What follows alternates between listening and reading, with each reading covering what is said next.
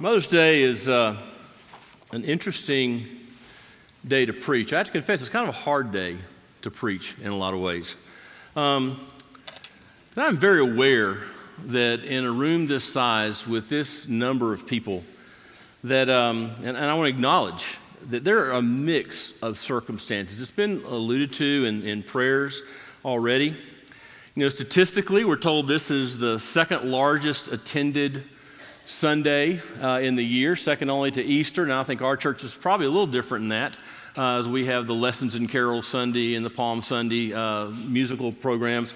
Probably changed that a little bit, but it's a heavily attended day. Nothing really moms like better than to sit there with all their chicks gathered around. And so it's one of the ways that we honor moms. Dads are like, hey, let me go to the golf course. I mean, that's a little different, but I'm just kidding. But no doubt in a room like this, and those watching online, and those who this may fall into their hands at some point, there's a variety of emotions in the room. There are some who are very excited, very proud, happy moms that have their kids here, or they're headed from here to go spend time with them, or they're anticipating that phone call this afternoon because they just have great relationships with their kids, and it's just a great love relationship. There are some excited, maybe a bit uncomfortable, expectant moms here in the room today. I've got one here carrying my grandchild, and so that's another special thing about today. But there are sad people. There are people here that this is maybe their first Mother's Day without their mom. And this is a bitter pill. I remember when my mom's still living, but when my dad passed away, just that surreal experience of walking into Target and intuitively seeing a crowd over by the card aisle, walking toward the card aisle, but it was Father's Day, and I realized for the first year I didn't need to buy a card. Those are weird feelings. Those are strange. Those are hard feelings. Some are anticipating that maybe this is going to be their last year with their mom. Some are estranged from their mom. Relationships have been broken, and it's hard. There's also people here who are weary. I mean, moms, they love their kids. They love being a mom. They just slap worn out. I mean, you're just tired. And you just live tired. It's like every day is just the new version of tired. And got news for you, it's going to last a while, okay? So you'll get to the other side of that a little bit one day. There are also terrified moms in the room. Those who look around and see the world that we're living in, they're terrified for their kids growing up in this world. They're terrified for what's coming next and what's going to happen. There are some sad moms here who maybe have lost a child. And that became a lot more poignant at about 8 o'clock this morning when I got the phone call about Colleen Lipscomb losing her son. Parents aren't supposed to have to bury their children. It's not supposed to be that way. Some here are sad, frustrated, maybe even a little angry because they've longed to be a mom. They've tried, but the Lord has not thus far seen fit to gift them with that. Let me tell you what we don't have here this morning. What we do not have in this room this morning are women who have no potential for influence, who cannot touch and impact lives. And I'm not offering that up as a consolation prize. But there is no one here who doesn't have opportunity to influence a generation and generations to come with the gospel, men or women.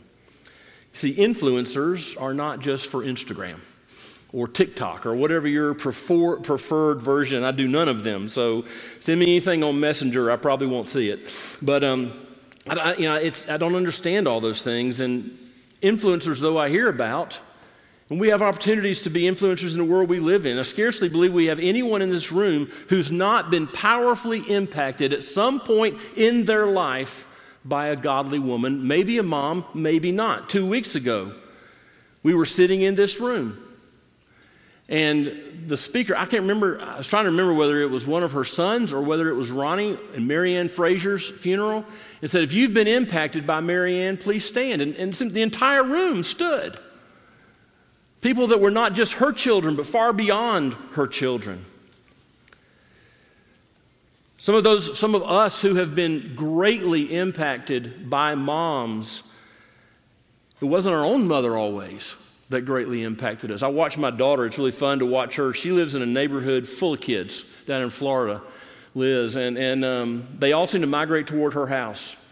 And I don't know how many of y'all know Liz, but Liz is kind of a no-nonsense person. And my family's over there going like this, as I say that. But, but she loves those kids, and she just, but she sets them straight. She's influencing them with her life. A lot of influence that some of them won't have anywhere else. We always hear testimonies. People say, well, I was at VBS and Miss So-and-so. So this is a shameless plug for VBS. Sign up. Sign your kids up. Sign your neighbor kids up. Volunteer yourself. Get under the teaching of the gospel. How many people we hear from that say, yeah, I heard the gospel at VBS. So-and-so at VBS shared Jesus with me and I came to know Christ. Two names that I hear a lot that are impact names. Some of you here know the name when I say it, Linda Leddy. Linda was never a mom from a literal standpoint, but she mothered many. And she had an impact on many, and some women here to this day still talk about the impact that she had on their life, and she's with the Lord now. Another name I hear a lot of people talk about is Cricket Keith. People talk about Cricket. Cricket's never been married. I do have her permission to use her in this illustration. Never been married, never literally been a mother, but what an impact she's had on the body of Christ. I might have snuck off and listened to a few of her lectures myself from time to time because she has an incredible ability to communicate truth. And we hear that. Something that's impossible for us to measure is the impact of godly women in our life.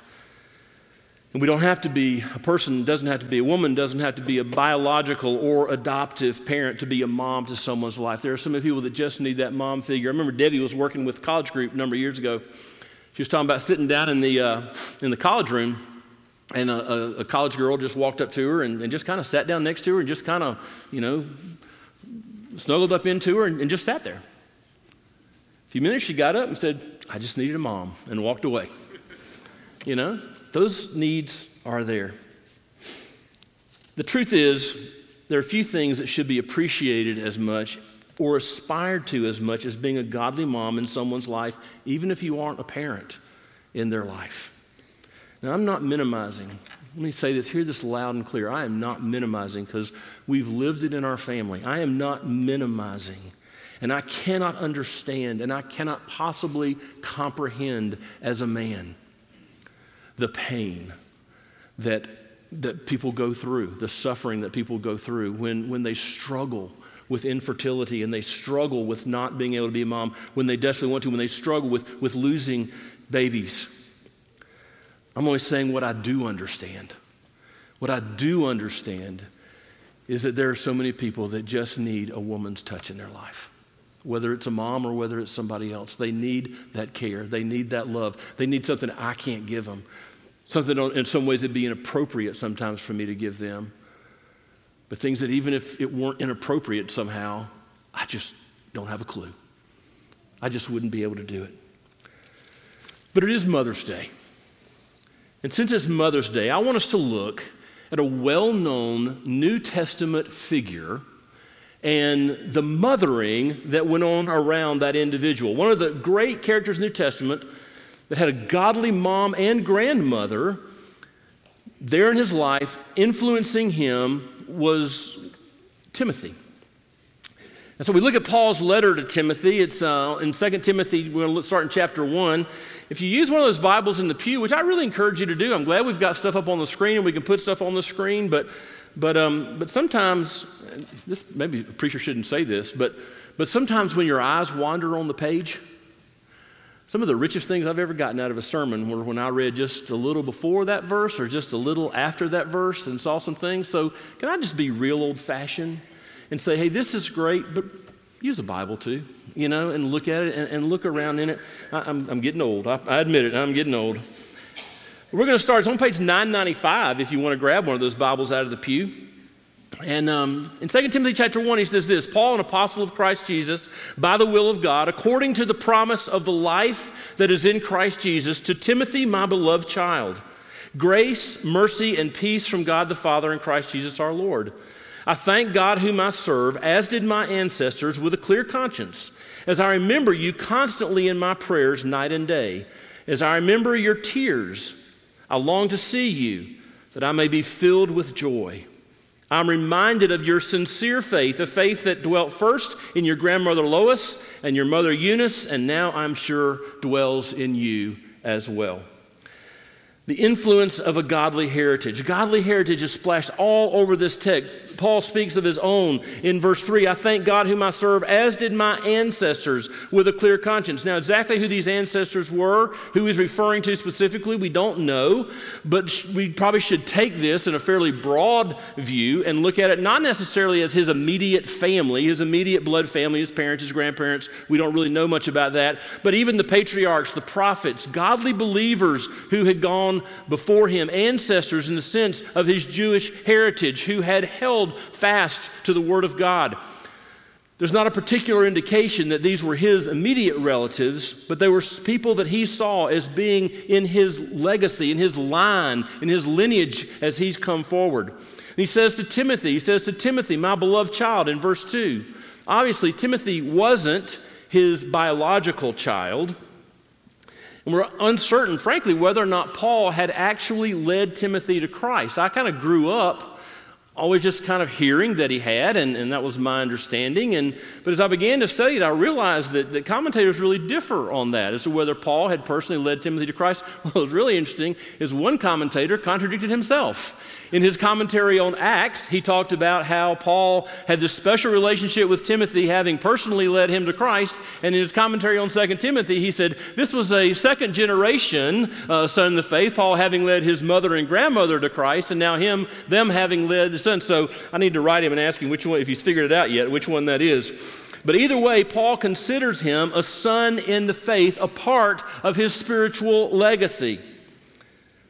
Now, Timothy also had biological parents. One of the few people that we really learn about in the Scripture that we hear something about their biological family, about their biological parents.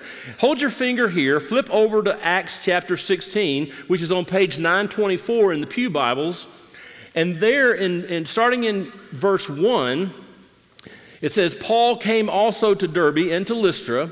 A disciple was there named Timothy, the son of a Jewish woman who we know from 2 Timothy as Eunice, who was a believer. But his father was a Greek. He was well spoken of, Timothy was well spoken of by the brothers at Lystra and Iconium. Now, Timothy's mother Eunice was a believing Jewish woman. And her influence on Timothy we'll talk about in a moment. His father, whose name we don't know, was a Greek. Now, the way this is worded makes it most likely that he was not a believer because he's kind of contrasted to the mother here. And the way the tenses are used, most likely he was deceased as well. So a non-believing father who likely deceased, we don't know how much role he had in Timothy's life, possibly not there for some of Timothy's formative years. So why am I pulling and making a point of this? Because I know that in this room, in addition to some of the things we talked about before, I know that in this room, maybe watching this, maybe seeing this sometime down the road, there are mothers who love Jesus with husbands who don't. There are grandparents burdened as their daughters who love Jesus are married to men who don't love Jesus. There are moms in this room and in our extended communities who are seeking to raise their children in the fear and admonition of the Lord, but with husbands who at best are indifferent and at worst are hostile to what they're trying to do, making it more difficult for them to train up their children. But they're pressing on. And to those mothers and grandmothers, can I just say take heart? Can I say be encouraged? Just as without a godly husband and father, it seems, Eunice and her mother Lois raised up a godly son who loved and served Jesus and became one of the most amazing co-laborers in the advancement of the gospel in this time. In that same way, God can raise up through you, godly mom, godly grandmother, sons and daughters who love Jesus, who serve him, who make an impact for the kingdom, even without a dad who carries out that as well. I remember two girls when I was, if I had a hall of fame, there's half a dozen or so kids from my decade or so in youth ministry that I kind of look at as they were just none others like them. They just really stood out head and shoulders. And two of those girls that I would put right there together, right on the same plane as far as where they were coming from, and their commitment to Christ and their evangelism of their friends and serving him to this day. And one of those came from a home with a godly mom who loved Jesus and taught her about Jesus, but with a dad who wanted nothing to do with it. Wanted nothing to do with the church, wanted nothing to do with Christianity. The other came from a home where both parents knew and loved the Lord. The dad is usually here. I don't see him today, but he's usually here in this room. And those two girls, one from a Christian school, one from a public school, those two girls, there was no difference from the standpoint of where they were spiritually. Because their moms were praying for them, others were praying for them. And they were greatly influenced by those who God had brought into their life. And they were great influencers of those that God brought into their life. Now, I know what's going to happen. I can already predict it. Somebody is going to go out of here today, and they're going to say, well, Taylor Park said that dads aren't important. Taylor Park said it doesn't make any difference whether we have godly dads in the home or not. I'm not saying that, and I will sue you for slander if you say that I said that. Not saying that at all. I'm just saying not every home has one. And a home not having one doesn't determine the spiritual trajectory of the children in that home. It might make it a little harder, but it does not decide it. What I'm saying, and I take nothing away from the value of godly husbands and godly fathers, and I pray that every man who has children and has a wife, children or not, will be a godly husband and a godly father and set the example and set the temperature in that home with the gospel of Jesus Christ. But experience says that we all know homes where that's not true and where children are flourishing in the Lord. It's not always true, but guess what? It's not always true that when you have two godly parents, children always flourish in the Lord either. Godly moms who by God's grace have raised godly children passionately in love with Jesus are something to be modeled, something to see reproduced over and over again. Some who have no husband at all, who are single moms, that are working every day maybe just to put bread on the table, to keep a roof over their head, but are still communicating Christ and the love of Christ. And we can come alongside and help them in ways. So if any of that describes you, take heart, stand firm, be encouraged, because God is able. Secondly, there's the influence of sincere faith. And don't panic, the other two aren't as long as the first one. In verse 5, he says, I'm reminded of your sincere faith, a faith that dwelt first in your grandmother Lois and your mother Eunice, and now I'm sure dwells in you as well. The word that's translated here, sincere, is from a compound word. If you take the word that we get hypocrite from and you put a not or a no in front of it, then you get not hypocritical or sincere. And so it's a person he's talking about Timothy's faith, that there's no hypocrisy in his faith. He's saying your faith is sincere, with that negative prefix attached to hypocrite. Paul celebrates Timothy's unhypocritical faith, and he traces that faith to his mother and to his grandmother. And he says, Timothy, you learned this from them. From your infancy, you learned this from them. But, he says, you've made it your own. You've made it your own. He is not riding on his parents' coattails, and that's huge. So often we see kids that don't really own their faith. Someone did a sermon here years ago. I've never forgotten it. One of our staff members, not the senior pastor, but one of our staff members, and he brought a jacket with him. And it was this huge, oversized jacket. I don't know, some of you may remember this. This huge, oversized jacket. And he takes this jacket and he says, sometimes this is your parents' faith. And he tries to put it on and he says, this just doesn't fit you. Because it's not yours. It's not the faith that is your own. And so often that's the case. We raise kids, we teach them the right things. And if I could go back and have a redo on parenting, I would concentrate so much more on the heart.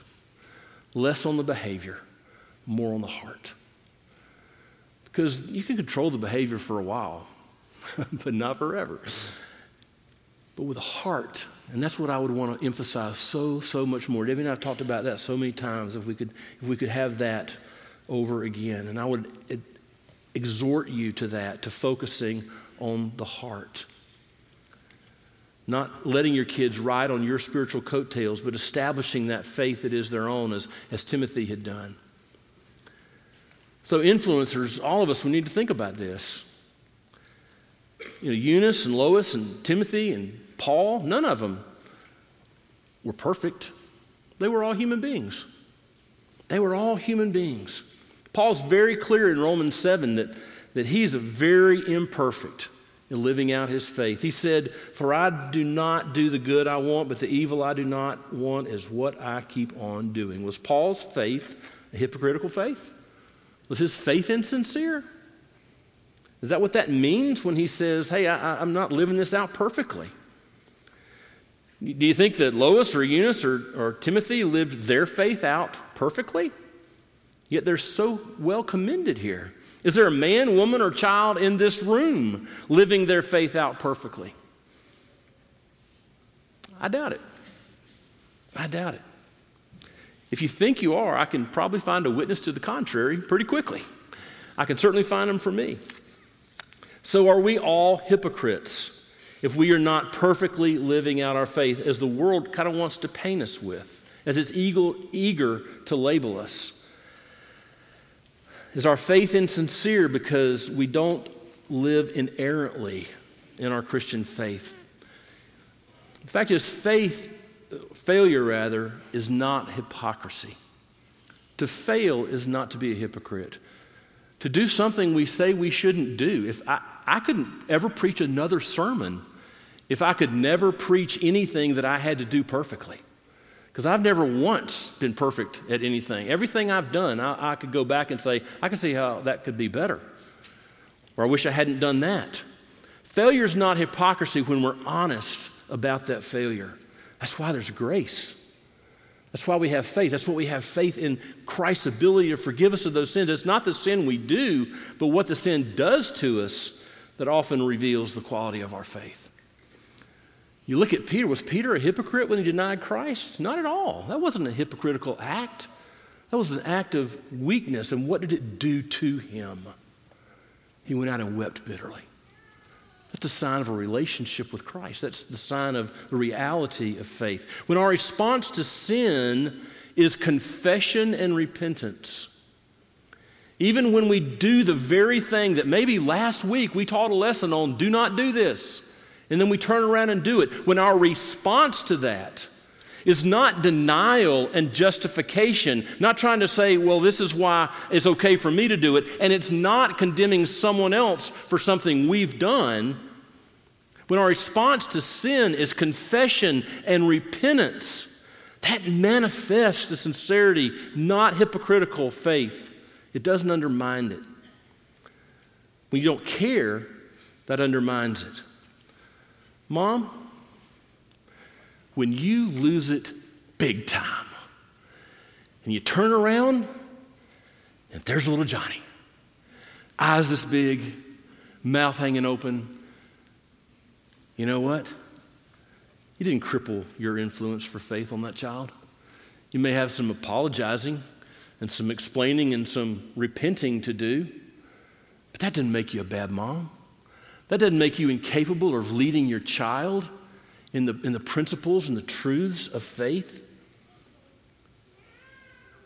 Matter of fact, it gives you an opportunity to illustrate what our human experience in faith really is. It's about what we do with our sin, because we all got it. Your brand may be different than mine, but we all got it.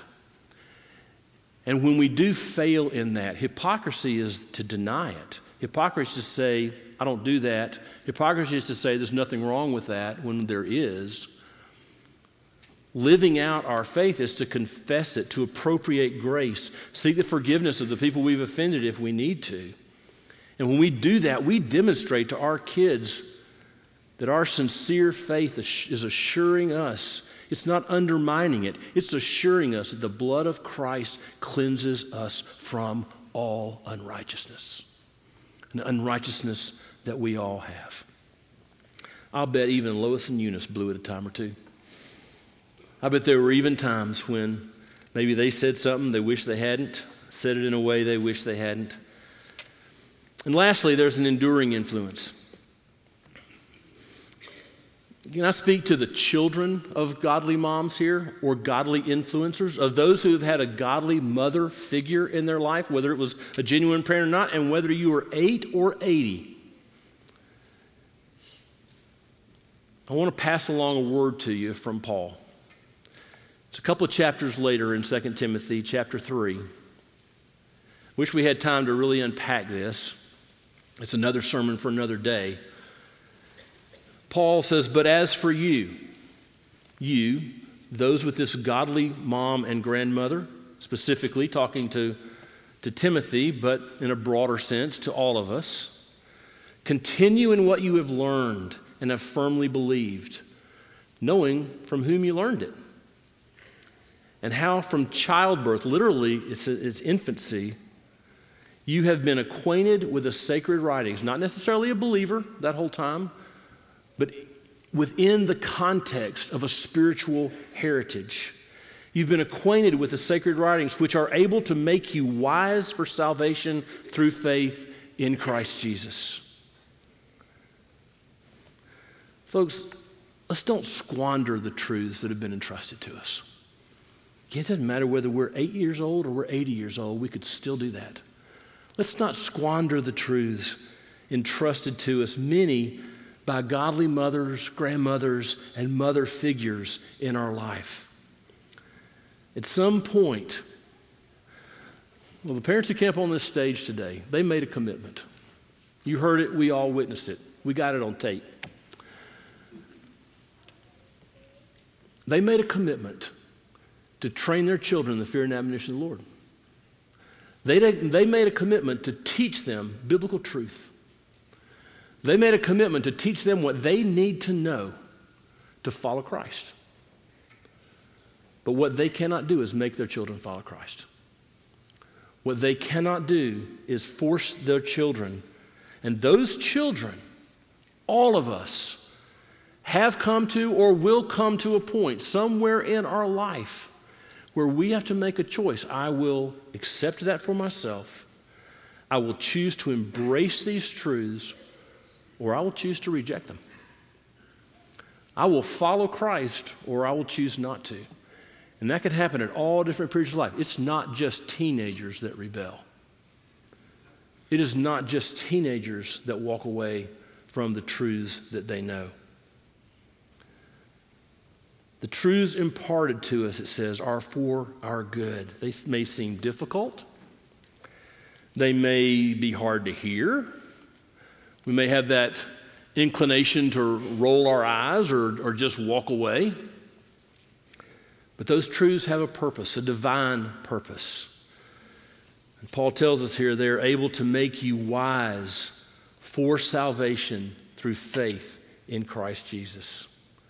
So mothers and others, let's be builders of spiritual legacies.